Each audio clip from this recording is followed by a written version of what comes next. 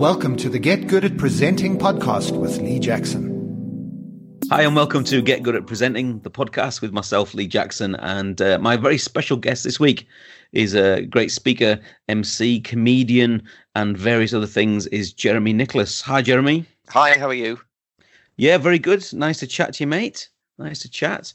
To build that bridge between Yorkshire and London, that's always a nice thing to do, isn't it? Oh, is that Boris Johnson's latest project, is it? Bridge to Yorkshire?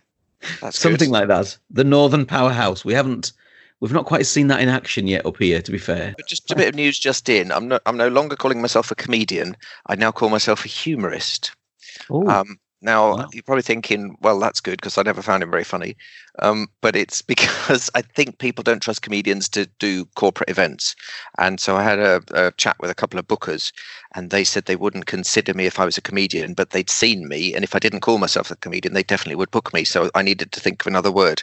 So I found the word humorist. I don't quite know what it means, Lee, but I think it's not quite as funny as a comedian and a little bit more sensible and responsible. So I think it's like the comedian without all the swearing and the bad taste stuff. So yeah, I'm a humorist. And possibly wearing a suit, yeah. Yeah, but it's tricky because people don't know how to spell humorist because you think, oh, has it got a U in or not? Because we have humour, don't we? And Americans don't have the U in humour. But humorist, either way, doesn't have a U. So that's tricky. So I've picked a word which on Google people don't know how to spell and probably don't know what it means. So yeah, that's going to go well for your Google rankings. Well done, Jem. Yeah, no, it's really good. I've thought it through. Excellent. But you're known as Jem, aren't you, normally to most people? Yeah, Jem, but my professional name is Jeremy Nicholas, and Jem Nicholas doesn't quite work. Jem Nicholas, it sounds like you're sort of stumbling over your words. But yeah, Jem, because I just think Jeremy is a bit poncy, isn't it? And I think it sounds very aristocratic, and I went to a comprehensive in East London, so I just thought, when I grew up in London, everyone called me Gel. You know, like Terry Venables is Tell. Oh, I see. Right. All right, Joe. Yeah. And then when I went to university in Bradford, they all called me Jezza, and I didn't really like that. So my family have always called me Jem. Like, you know, in To Kill a Mockingbird, there's a character called Jeremy Finch, and he's called Jem. So I'm named after him. Wow, there you go. Went highbrow for just a moment. That was very Radio 4. I think we've upped the level on this podcast immediately, Jem. See, I was trying to go for Jem to be a man of the people and not be Jeremy the posh bloke. I appear to have gone highbrow even in doing that, so I do apologise. Well, I think if you're quoting literary works that are on the GCSE syllabus, that's bound to go up, isn't it? So it shows your level of education when you can't even spell GCSE. In our days, they were just called GCEs, weren't they? That's in your defence. Yeah. Yeah. Actually, I did 16 plus as exams. They called them 16 plus when I was there. Did you? I think they were just trying out some new exams. I was definitely the guinea pig. Do you know what I mean? So never even heard of that. I did an 11 plus. Oh, there you go. So I think they were the precursor to the GCSEs. Anyway, we're here to talk about speaking. Yeah. And you were just telling me just before we started there that I knew you'd done an Edinburgh show last year. But you actually got a new Edinburgh show coming out very soon this summer. Tell us a bit about that, Jem. Yeah, and you were asking me, is it the same show? No, it's a new show. It's I do a new show every year. So last year's show was called After Dinner Stories from My Disastrous Broadcasting Career. And it was about 27 years trying not to get sacked by the BBC and other lesser broadcasters. Because my background's news and TV, reporting and presenting. And then I always used to do sort of funny stuff in that, which sometimes would be frowned upon. And so I started doing speaking, sort of in a parallel career. For the last 20 years, I've done both. And now I mainly do the speaking. And last year's show was all disastrous stories from my broadcasting career. This year's show is called What Are You Talking About? And it's basically me ranting about all the things that speakers do when they're communicating in public. So public speakers, professional speakers, corporates, events. Just stuff that I sit there and think, why have you done that? What madness is this? Why have this company paid millions to fly people from all over the world for this 3-day conference in Dublin, and now they've got a bloke up there doing an hour keynote that's just rubbish and no one's listening. They're all on their iPads. What man? Just send it out as an email. Why have you done that? And then But the thing is, because I MC a lot of events, if you say that at an event, people don't like it. They think you're not there to be a critic. So I thought, right, what I'll do, I'll bottle it up. But, it feels like it's got to have some kind of an outlet. You can't just bottle things up. So what I've done is I've written this Edinburgh show, which is basically just me ranting. And next week I do the first of the previews in and around London, and I'm doing Wiltshire here and Suffolk and a few other places. But I did the very first version of this at the British Library by St Pancras Station in London in March. And then a couple of weeks ago, I did the world premiere in Singapore. Wow. So the library gig, was it very quiet? Did you have a microphone? The library gig was very quiet. You know, every time people laughed, people went, shh. No, it was in the business centre there at the theatre. And that was just a half an hour version. So basically what I did is I gave them like a lecture, which will then become the hour version with the jokes in.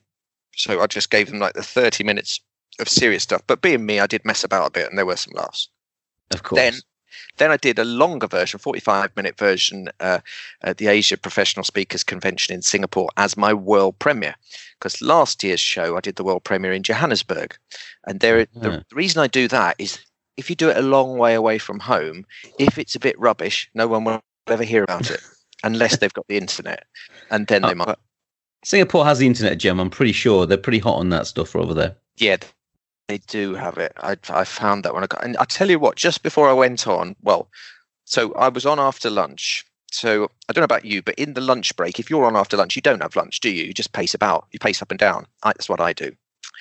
And then I suddenly thought, right, what I'm going to do is go out there in front of 270 professional speakers from 28 different countries. And I'm just going to have a rant about all the things they do that drive me nuts. And then I suddenly thought, not sure this is the best place to be doing this. Why have I picked this? But then I just thought, you know what, just go for it. So I went out there and just gave it my all. And I got a standing ovation, which was lovely. And I think what happened was all of the things that I pointed out that other people do, that they all laughed at, they all thought, yeah, I've seen people do that, never thinking that they ever do it. Of course. Yeah. So can you give us maybe 2 or 3 little examples of what a bad speaker does that's going to turn into an hour in your Edinburgh show then? Yeah, so any speaker that ever leaves the stage is a trainer. And I've nothing against trainers. I've got quite a few pairs myself. That kind of thing, you know. And then I think in the afternoon after I did that, 2 speakers left the stage and said, I know Jeremy doesn't like it when we leave the stage, but you know, I just think that just from my broadcasting background, the lights are on the stage, the cameras are focused on the stage, your screen's on the stage. Why go into the audience? You know, if you want to do that, do a workshop, do a breakout room. But if you're on the big stage, stay on it. Drives me mad because I always sit down the front and then someone comes into the audience, you've got to turn your head. So of course. So I guess they're trying to break that. You know, they're doing it, I guess, for engagement, are they? Or is it just or do you think it's for stage effect? What do you think they're doing it for? Yeah, they're trying to break down the wall, aren't they? They're trying to get in with the crowds, get down with the kids. No, you're getting paid. If you're getting paid big bucks to speak at an event, get on the stage and look like you're earning it. You know, if you want to be in the audience, buy a ticket. If you're being paid, get up there and do it. So that's obviously for a comic effect. I'm sort of playing the part of quite an angry person because that's where the humor is. You know me in real life. You know that I don't really look down on trainers. I would say probably 40% of my work is training. But it's quite funny to look down on them. So I do that in that. And then other things, I talk about how people don't know how to use a microphone properly and how they get too close to the speakers. And that's not the sort of feedback you want at an event. That sort of thing. Very good. And I have a real rant about acronyms. You know how some people beautiful. when they do things, then it's like, so I've got a 5-letter word and it spells out this, and the F stands for this, and the audience have not only got to remember what your message is, they've got to remember what the word is and what they spell out. And it doesn't help them remember it. All it does is help you remember it. It's just for lazy speakers who can't remember their talk, so they've made something that spells something, and that's just rubbish. And they always try and pick a word that kind of fits in with what their topic is. And then you know that to make the word work properly, one of the letters isn't quite the letter you need. So they've done a little bit of fudge on it. Yeah, there's always something, and the thing that fits the letter, you know, Y or Z or something is always some abstract business concept that they try and sort of crowbar into the talk, isn't it? Really, I think. Yeah, so my chemistry teacher, who was also my next door neighbour when I was doing my A-level chemistry, and he used to talk about when you were examining an element, and he'd talk about, he was Welsh, he would say cowslips, COWSLIPS, colour, odour, weight, like that, and it spelled out cowslips. And then that's when we did O-level chemistry. And then when we got to the A-level chemistry, he said, no, when you did O-level, we did cowslips, but really it's not weight, it's density. So really it's cod slips. I just thought, what rubbish is this? Who's ever heard of the word cod slip? So you got to remember, what was it? It was some sort of flour. Cowslips. Yeah, but then one of them was wrong. Which one was wrong? Was it the D? Yeah. And then what did it stand for? I'd rather just remember the things, wouldn't you? Colour, odour, density. I'd just remember a list. But my question is, Jeremy, and it's controversial. Yeah. You have actually remembered that because of the acronym. Yes, I have. But he was my next door neighbour, so I got to know him very well. But he used to have it painted on the outside of his house. Yeah, but to be fair, all I can remember is the colour, odour, weight, and the colour, odour, density. I can't remember what the SLIPS stands for. I see. So that hasn't quite worked, yeah. Well, let's think about it now. So I'm 56 and I was 15 when we first did that. So a long time ago, we're going back 41 years. So what could the S have stood for? Solution, what happens if you dissolve it maybe? L would be litmus. Yeah. Litmus to see how acidic. I, inflammability. P, and another S. I don't really know. But yeah. I love acronyms. I think it could be an acronym of the Tory leadership campaign right now, couldn't it? They all got those letters, haven't they? Yes. Yeah. There's all sorts of things you could do with it, right? But yeah, it is funny, isn't it? And I think when I'm coaching people, as you do, when you're helping people to do talks, it's often there's things that speakers do that no one ever talks about. It's like, there's not only the elephants in the room that you have to mention, which we all do as humorists and speakers and stuff. But there's always things that people. Are you suddenly a humorist now? Well, no, but I'm doing it to make it sound posh, mate. So, don't do that now. I've got all the Google SEO set up for that. No, you can have that one. That's fine. But yeah, I'm not a comedian, but I'm funny when I speak. So yeah, no, you are. You do make me laugh. Yeah. Yeah. So I don't know what that's called, but anyway. But there is a lot of things, and I always find it fascinating that until your show, your Edinburgh show, which happens this August, I guess, is nobody ever mentions them. So, and obviously one of my big beefs over the years has been bad PowerPoint. It was just perfectly standard that everyone's PowerPoint was terrible, and nobody was mentioning it. Do you know what I mean? Yeah, I think what happens is people just copy other people. They just go, I don't think this, I don't really like it, but it seems to be how everyone does it, so I'll just do that. Well, why? Don't do it like that. So you've got to be careful about who your role models are, really, haven't you? That's what you're saying. You've got to be careful who you imitate in some ways, because we all have people we look up to, but ultimately those people can be flawed as well, Yeah, and so people will often come to me and they'll say, I tend to do the same as you, sort of coaching people on speaking, but then also the very deep niche of adding humor to presentations, because that's really my area. So often people will come to me with a talk, and it'll have all the acronyms in, and it'll have rubbish slides with far too many words on and stuff like that. And they'll go, I've got my talk, I've nailed it, I just need some help with the delivery. And then I'll look at it and I'll think, well, I can help you with that, but it's rubbish. So why don't we just pull it to bits and start again and get rid of all the silly acronyms and make the slides better and get more pictures in there and make it a little bit chattier? Because most people, because they don't do much speaking, they just do it like they remember their headmaster at school doing it in assemblies or something. It's very, very dated. Or when they see Uncle Tom at a wedding, and it's just rubbish that you'd see in a golf club or an episode of The Good Life in the 70s, because I know you a little bit. One part of your business is doing after dinner talks. You do those. Do you still do those, Jem? After dinner. Yeah. So I'll just run through what my thing is. So keynote speaking on communicating in business. So how to have impact. So that's like my big thing. MCing has been just a regular over 20 years, comparing events. After dinner speaking, which is a bit like keynote speaking, except there's no value to it. There's no message. It's just fun. The humorous stuff, which is even more fun and sort of longer form, doing an hour show rather than a half an hour show. And then the coaching stuff. And then the specialist one, the niche one, is Tickle My Keynote, which is just a name I made up, Tickle My Keynote, for when people have got a talk and they want it to be a bit funnier.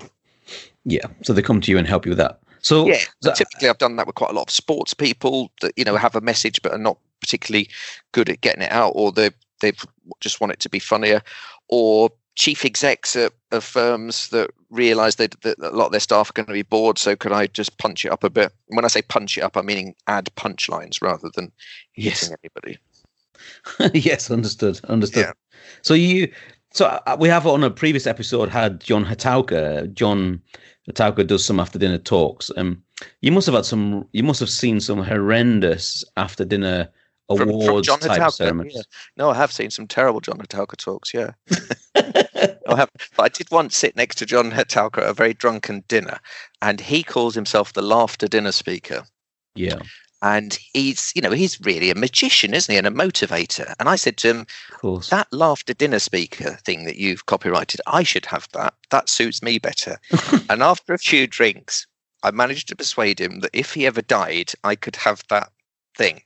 And I drew up. And I'm terrible with drink. I don't hardly ever drink, but this time I'd had a spot to drink, and I made this contract on a napkin. Nice. John Hatauka, promised Jeremy can be called the laughter dinner speaker if I die, and I got him to sign it. And I remember going to sleep that night with the napkin by my bed, thinking, that's been a good night's work. I've got that name now. I mean, I hope John doesn't die because he's a good friend, but if he does, I've got that name. And then when I woke up in the morning, I put my glasses on, and he'd signed it Mickey Mouse. Oh, that's special. I don't think that's legally binding. No, I don't think it is. I don't think Disney Corporation would find that legally binding. No. Anyway, so I didn't really listen to your question. I just heard John Hatauka, and I thought, I'll tell that story. What was your question? Well, I was looking for some after dinner horror stories, really, because it is a particular niche, isn't it, for people speaking after dinner. I've done it, I think, twice, but I'll do them, but I don't really want to do them because I've never done corporate ones. They've always been like school after dinner things or awards ceremonies. But because traditionally people have 4 or 5 pints and it becomes pretty leery, doesn't it, after dinner talk? Yes, it can do. I don't think I've ever had one that I've felt physically threatened, but I have had quite a few friends that have said that they have. They've had bread rolls thrown at them or drink thrown at them. Wow. I've never had any of that, but I think that's because I go for the more upmarket gigs. But yeah, the gigs in London, not in Batley. I understand. Yeah. No, I've played tennis in Batley. Well, there you go. Don't think I've ever done a gig there. No, but yeah, no. I mean, I don't ever want to name any of the people, but it can be quite tough. Not so much the after dinners; they're not too bad, but award shows have got very boisterous. So I think I did my first award show in about 1994, and they were always quite good-natured. And then in about the last 10 years, since mobile phones came in, particularly, if a table wins an award, because usually the firm will buy the whole table, and they'll say like small enterprise of the year, it's Wilkinson's and Sons, and Wilkinson's Sons go, ah! And then they come back to the table with their trophy, and everyone takes pictures, and they're all chanting, and they don't listen then to the next award. So as the MC, you've got to try and shut them down. And I have seen some very bad award shows where the MC has lost control. And has just shouted at the audience to shut up with a few swear words in between. Oh, I see. Yeah. But thankfully that's never happened to me. I've had some quite noisy ones, but it's all gone quite well. Yeah. That's fantastic. So on a previous episode, we had Steve Bustin as well. Steve was a broadcaster, journalist and broadcaster, similar background to yourself. But you did all sorts. You did BBC. Was it BBC London you did? Yeah, so I started at BBC Radio Nottingham, 3 years there. Then I did BBC London. I presented Breakfast Show. We got a Sony Award for that. Then I went to the BBC World Service and hosted The World Today, which is a very serious news programme at weekends. Yeah. And I did 5 Live. I was regular stand-in for Adrian Childs. And hello. Sorry about that. So one of your critics? Yes, one of my critics. I did the afternoon show. I did the Saturday morning show on 5 Live. I wrote quite a few shows. I wrote a show called Sick as a Parrot, which was a comedy sports quiz, which ran for 5 series on BBC Radio 5 and then transferred to Channel 5 on TV. Oh, very good. That was with me as the question master and Stuart Hall and Kevin Day as the captains. That was a show where, when we did it on radio, Stuart Hall was the captain the whole way through, and the other captain kept getting famous and kept getting replaced. So we started off with Alan Davis was the first captain, and then he got Jonathan Creek and QI, so he moved on. And then we had Phil Jupitus, and he got Never Mind the Buzzcocks, and they all just kept getting, and I never really did. And that's really why I wrote last year's Edinburgh show about everyone that I worked with got famous. And I did a show on 5 Live called You Cannot Be Serious, and we had Carolina Hearn, who came in and piloted Mrs. Merton as a guest on that. We had Mel and Sue doing sketches when they were just out of Oxbridge. Wow. So last year's show was basically about being the 11th most famous BBC Jeremy. That was the slug line for it. Yeah. So you worked out that you were the 11th most famous. Yeah, and I did the show in Johannesburg, like I said, and this woman on the way in, because I just used to greet the audience on the way in. You're not meant to do that, but I just find it's quite a good icebreaker, and they don't expect it. And this lady said, "Oh, you're not the BBC Jeremy I thought you were going to be." I said, "Oh, I'm sorry about that. Who are you expecting?" She said, "No, I can't remember his name, but he's not you. He's tall and good looking." Thank you very much. And it turned out to be Jeremy Vine, who is tall. Oh, is it? Okay. Tall. Yeah, Jeremy Vine. Yes, very good. Wow. So you've had quite a career, really. So you flirted with, obviously that's kind of entertainment, really, not just broadcasting. That's kind of entertainment, isn't it? So all the while I was doing the sort of the day job of the news and current affairs presenting and reporting, I started doing the light entertainment stuff. And so I wrote Sick as a Parrot, I wrote You Cannot Be Serious. I was on a few guest appearances. I was on Call My Bluff. I was on Noel's Telly Years. Yeah, quite a few sort of light entertainment type things, especially on Channel 5. I was one of the launch presenters on Channel 5. Yeah. And there was quite a lot of stuff to do with sport and light entertainment. I hosted a show called Turnstile every Saturday morning on Channel 5, which was me and Chris Hollins. You remember Chris Hollins, who won Strictly? Very good. Wow. So did you ever? So when you're on stage now, as a speaker or as a host or whatever you're doing, do you find that you've used some of that experience in your current job? Because I always feel I've used some of my past experience, but because you were doing some live stuff, some pre-recorders, some TV, radio. Do you feel like that's part of training for you being on stage as a speaker now? Yeah, so often people say about me as a speaker that I'm very good at thinking on my feet. Well, if you've hosted a live radio show 5 days a week, for quite a large portion of your working life, you're bound to be quite good on your feet, aren't you? So I'm not one of those speakers that does a keynote talk that's 40 minutes that's the same every time. When I do a keynote, the first 5 minutes will be just to do with stuff that has happened at the conference so far, or to do with the town we're in. If I'm the opening speaker, it might be to do with the town we're in or something. And the last 5 minutes, again, will be stuff that has been reaction from the audience. So it's only the middle 30 that will be the solid keynote bit, because I always like to make it a bit bespoke. When I first started doing speaking, it felt like cheating to do the same stuff every time. Because on radio, you'd go in every day and you'd plan a new show. Yeah. We'd do a 3-hour show and you'd have planning meetings, if it was breakfast the night before, if it was drive time, you'd do it during the day and you'd work out what you're going to say. But a lot of it would be breaking stories. You'd set stuff up, but then if it was like conservative leadership thing at the moment, and you've already got something set up, then you unset up the sort of holding item to put in the breaking story. So I've always treated every presentation as though it's a live 24-hour news program with breaking stuff happening all the time. Brilliant. And people do look at me like, how do you do that? And I always think, I can't not do it. It's just stuff pings into my head. I run a few filters to check it's not offensive, and then I say it. You've always got to be yourself on stage and not try and be anyone else. So just draw from everything you've got. Did you not feel at times? I mean, people sort of think, working for the BBC, like Steve Bustin, yourself, there's almost like, it's the hallowed ground of the BBC. When you were in that situation, did you still feel that you could be Jeremy Nicholas, or did you have to be a special BBC version of Jeremy Nicholas?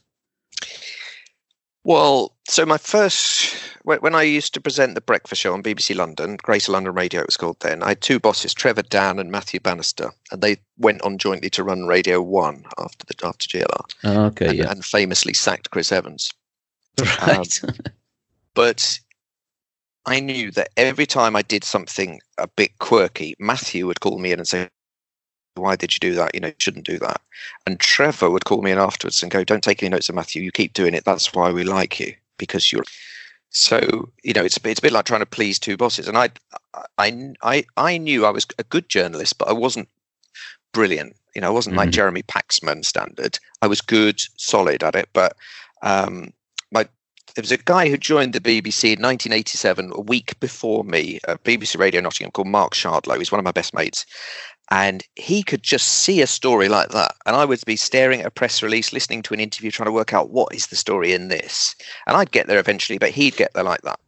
But what I could do is I could find what the funny line was. So sometimes I'd go to him and go, Shards, what's the story in here, mate? And he'd tell me. And then sometimes he'd come to me and can you think of a funny line that just gives a payoff for this at the end? So I think you've got to play to your strengths. And my strengths were I was a good reporter, but I was a lot funnier than most. So I tried to put that in. Now what that meant was that the BBC is always very good at nurturing talent. They realised, don't send Jeremy on the big political story or the big terrorist outrage, because he might be a bit lightweight for that. But give him the skateboarding dog or the face of Elvis Presley that appeared in the blue veins of a Stilton cheese. That was one of my ones. Really? Face of Elvis appeared in the blue veins of a Stilton cheese. Wow. And so instantly, my head's going, okay, when he came back as a cheese, he didn't come back as a jailhouse Roquefort. He didn't say, I just want to be your camembert. And those things are flying out of me. But I can't be trusted with a serious story. No. Yeah, everyone plays to their style and their skills, I guess. Yeah, so it's like in football terms, I'm a creative midfielder, but I'm not going to help tackle back in defence. Yeah. Because that's not why they've paid me. I'm Paolo Di Canio, not Alvin Martin. Sorry to chuck in some West Ham references. Yeah, quite bespoke, niche, because I don't really know who the people are, but that's fine. But that's okay. Yeah. So talking about football, you're obviously big West Ham guy. So I had 16 years as the stadium announcer at West Ham. That's just great. That's great. Yeah, but were you just announcing the toilets, or did you have to do other things on stadium announcing? You announced the West Ham goals very loudly and the other team's goals very quietly. And then you announce the attendance and the substitutes and interview a legend at halftime, that sort of thing. Do the halftime draw, all of those sorts of stuff. Oh, so you met a few legends over the years, and that's great. Yeah, brilliant. Sir Trevor Brooking, Clyde Best, all the West Ham legends. Well, both of them. I did. Yeah. So you don't like football very much, do you? You're more basketball, aren't you? If I seem to remember. Yeah, I mean, I do support Middlesbrough, just because I'm from there, and I go probably once a year with my brother-in-law. Do you know what I mean? Yeah. So I have an interest. There's not really football in Yorkshire, is there? So you have to go a bit to the northeast. I have an interest in football. Yeah. I have to find out what Leeds is doing, otherwise you can't live in Leeds. You have to at least know what's happening, just so you can speak to people at in train stations and the barbers and stuff. Yeah. But no, I'm not the fan that you are, because basketball is what I really love, really. Yeah. I mean, when you're a tall bloke like you, I suppose it was just natural to get into the basketball, wasn't it? Yeah, it was natural as a 5'9", chubby white guy to naturally be a basketball player. Yeah. So mate, I dream of being 5'9". So, well, I'm probably 5'8" now. I think you shrink as you get older, don't you? So, yeah. So, have you got a couple of tips then, Jeremy? So, a couple of tips. If someone is listening to this podcast and they have to MC a kind of work event. Have you got a couple of little MC tips? I'll get some of the tips off you as well, but there's a couple of tips if someone's got to present, at a meeting or a staff away day. What are your little tips for running the ship as an MC or an event host? Right. So what will happen is the speakers, you'll say, please, can you send me your introduction, which is what you will read before they come on. Yeah. Not the start of their talk, but what you read before they come on. And say if there's 6 people that you're introducing, only one of them will actually send you anything. You'll chase the others, and you'll then get 3 of them, and there'll still be 3 that you haven't got. And then on the day, you'll say to them, have you got an introduction? They'll say, oh, just say anything. Well, that's just bonkers, isn't it? You need a proper prepared introduction. So, and those that have sent you it will send you their biography, not their introduction. So I always chase them and say, please just tell me who you are, what you're talking about. Okay. And why we should listen. Something that gives a bit of credibility, and then your name. It's literally 3 lines and then your name. That really does help you, because otherwise you've got to do all that research yourself, and chances are you're going to get something slightly wrong. And the first thing they go, well, actually, I wasn't the CEO. I was the acting CEO of the Northern Division. And you say, well, I don't care, but why? I've said that because you didn't write something down for me. Yeah. The second thing I would say to do with emceeing is always build up people before they come on. Don't take the mickey before they come on. If you want to do a funny line about them, do it after. Don't destroy their credibility before they speak. Let them do that. Very good. Then you come on afterwards and do that. And if you want one more tip, I always think that whenever you leave the stage as the MC, you need to leave to applause. So what will often happen is, supposing there's like morning coffee. So you've had 2 speakers, and you're now going to say, we're now going to take a break for morning coffee. What you need to do is saying, coming up after the coffee break, we'll have speaker number 3 and speaker number 4. Give them a big build up. Yeah. But as you leave the room now, let's hear it for our speakers so far, number 1, number 2. And then there's applause, and you walk off to that applause. It's not really your applause. You've borrowed it from those other speakers. But otherwise, what will happen is you'll go, well, thanks very much. We've had some great talks so far. We'll see you in, shall we say, 15 minutes, and the coffee's out there. Thank you. And then there's just, people don't know whether to clap, and you just sort of shuffle off.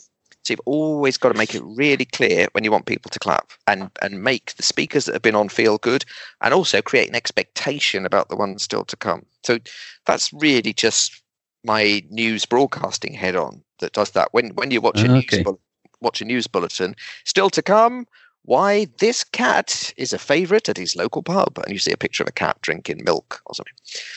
So you've always, I hadn't thought that through. Something you've got to make them look forward to something, and you've also got to recognize remind them of how good it was. Because sometimes, at the end of a day, people think, oh, that's been a long day. But if you remind them, oh, hasn't it been great? We had this, and then that person came, and you highlight one thing from each of the 6 speakers, and at the end they leave thinking, that actually was quite a good day. I'd forgotten we'd done all that. Yeah, great. I remember I asked for some tips when I was doing some PSA stuff before I was president, and I remember you said always walk off to applause. I think always, that's a great tip, really great tip. That, and I still see people don't do it. Yeah, I don't know why. It just helps to it just keeps that energy up, doesn't it, and stuff like that, and it helps that thing. So that's some great tips for MCing. And what about presentation skills tips? What about you? When you're speaking, is there a couple of little tips you could just give people that they just need to know when they get on a stage? You should definitely do this, this, and this. Is there a couple of things that you've learned through all your experience? Yeah. So one thing is you've got to work out what the important words are in your script. And I know a lot of people think, oh, I don't really have a script. I just say it as I see it. Well, I think do at least have a script written down somewhere. So I would write it on my laptop, a perfect version of what I want to say. I won't stick to that, but that's the perfect version of it. And then I'll print it out, and then I'll get a highlighter pen, and I'll highlight the important words. Okay. So I've just got the Wikipedia page up here for Middlesbrough Football Club, because I was trying to think who would be a Middlesbrough legend that I would be a bit like. And I thought, I can't really think of any Middlesbrough players. But, of course, there's Juninho and there's Ravanelli. They would be like the flair players. Indeed. Wouldn't they? And, so I would be like them, not, one of the boring defenders. I can't even think of a boring defender that Middlesbrough might have had, but I wouldn't be one of them. Yeah. So let's just have a look here. Southgate was sacked in October 2009 and replaced by Gordon Strachan. So what are the important bits in that? Well, Southgate, Gordon Strachan, and sacked. Okay. The October 2009 replaced, that's not important. But you'll hear a lot of newsreaders, particularly late at night on radio, and they'll just get into a bit of a rhythm, and they'll say Southgate was sacked in October 2009 and replaced by Gordon Strachan. You think, you're not really emphasizing the right words. So, but if you've underlined it, Southgate was sacked in October 2009 and replaced by Gordon Strachan. Can you see how I've emphasized those 3 things? I see. Southgate, sacked, and Gordon Strachan. Because you're not going to remember October 2009. It just is a little fact. But the important bits are who the people are and what was the action thing. And the action thing was sacked. So yeah, always underline the important bits so that you don't get into that rhythm of just doing everything like this and going up and down in the ring, like a Radio 4 comedy where they go down at the end, and that's how you know it's time to laugh.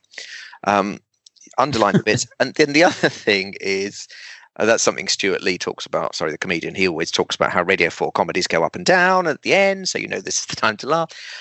And the other thing is, if you're putting humour in a talk, for heaven's sake, stop at some point and let people laugh. You know, I see someone put in some breaks at the right time. Put in some pauses. I put loads of pauses in my talks. Some people say my pauses are the best bits, which is rude. But if you don't pause, no one will ever laugh because they'll be waiting to hear the next bit, and they'll be worried they're going to miss out. I see. So just get to the bit that you think that's funny and pause, and then wait 2 or 3 seconds. And sometimes you have to wait a bit longer, sometimes up to a minute. But people will laugh if you just wait for about a minute. Then they will laugh.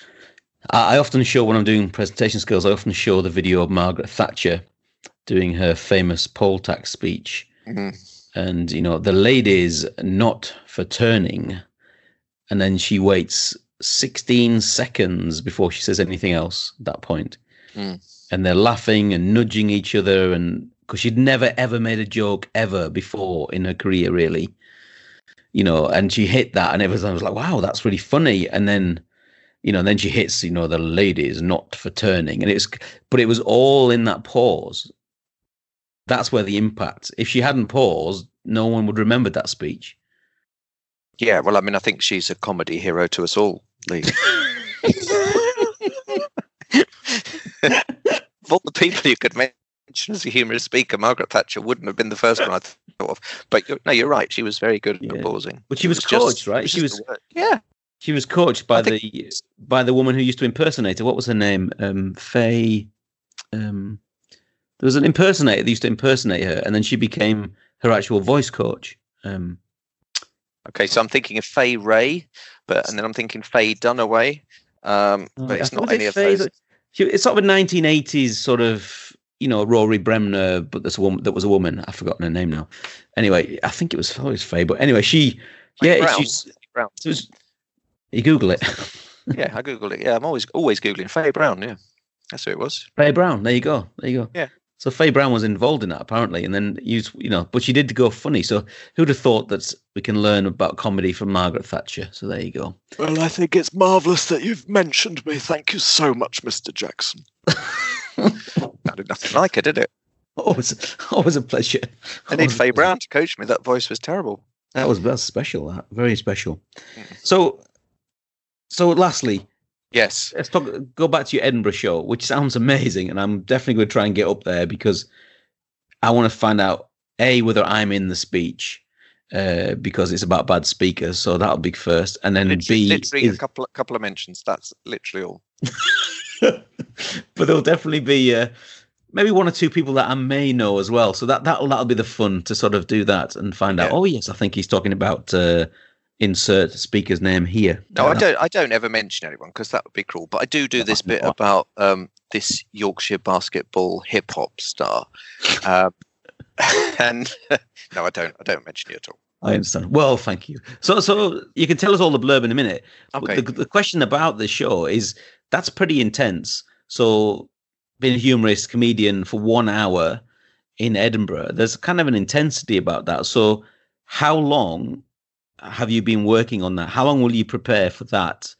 Because there's more intensity in a comedy show, I think, than in a keynote presentation for a business, right? Yeah. So the last year's Edinburgh show took about a year to write. Wow. But when I say year, I mean 9 months of umming and ahhing and writing bits and going, oh, I don't like that. And then 3 months of doing previews and knocking it into shape, and it evolved even in Edinburgh. There was stuff. I remember that I said something on day 10 of 27 shows that I hadn't said before. Liked it, and it stayed in. Oh, great. So this year's show, I started writing. So Edinburgh is basically the whole of August. In September, I started writing the show for the next year, and I got to Christmas and didn't like it. And over the Christmas holiday, I tore it all up, changed the subject. I won't even tell you what the subject was. that I spent 4 months writing something of which there's nothing in the show. I then decided, I think I'd seen a particularly bad speaker at an event where I was emceeing, and I just thought, you know what, this stuff just falls out of me, moaning about, oh, why did they do that? Oh, and did you see that? And another thing. And it was just falling out of me. And I thought, why am I banging my head trying to write something I'm finding quite hard when this stuff is just falling out of me naturally? Why don't I just do that? And I literally, over 2 weeks over Christmas, just bashed out basically what would be the 10 learning points in the show. And then wrote the press release for it before I'd even written the show, saying this show has 10 top tips and 47 laughs, and please don't laugh more than that, otherwise we'll never get through it. Now, I don't know if there are 47 laughs, but there are definitely 10 top tips. And then I hit upon the idea of having slides and doing it like a PowerPoint show. I don't know if you realise this. I know you're Mr. PowerPoint surgeon. Well, I'm not. Yeah, that's the old Lee Jackson, really. That's the old Lee Jackson. But yes, I do have a geeky side to me that looks at slides in that way. Yeah. Yeah. So it's a bit like me being an MC. I do a lot more than that. You at some point in your life have done PowerPoint surgery, and you're a lot more than that now. Yes, indeed. Yeah. But I then the day I decided, well, actually, why don't I just do this with PowerPoint? And then it would mean that I couldn't do it at the venue I did it at last year. Last year I was at the Gilded Balloon, which is a great venue for comedy. There's 4 big venue providers, and the Gilded Balloon and the Pleasance are the 2 big ones for comedy. And then there's the Assembly Rooms and the Underbelly that are also very strong. But they have a lot more variety and dance and things as well. But the Gilded Balloon spaces are all black, what you call a black room. Yeah. Which, you just got a black curtain and on 3 sides and then the audience. And no screens or anything. Okay. So I went and found I'd been to a show last year by this fantastic after dinner speaker who's a doctor at the Royal Bolton Hospital, an oncologist, and he did a show called "Telling the Wrong Patient He Had Cancer and Other Hilarious Stories." Oh my gosh. Yeah. And Dr. Kevin Jones, and he did his in a lecture theatre, part of the University of Edinburgh's Department of Medicine. In the festival, it becomes part of the Space UK's venues. Yeah. So I got in touch with them and said, could I have that one? And they said, yeah. Oh, no, I don't think you can have that one, but we've got a new one. It's a 120-seater. It's a banked auditorium.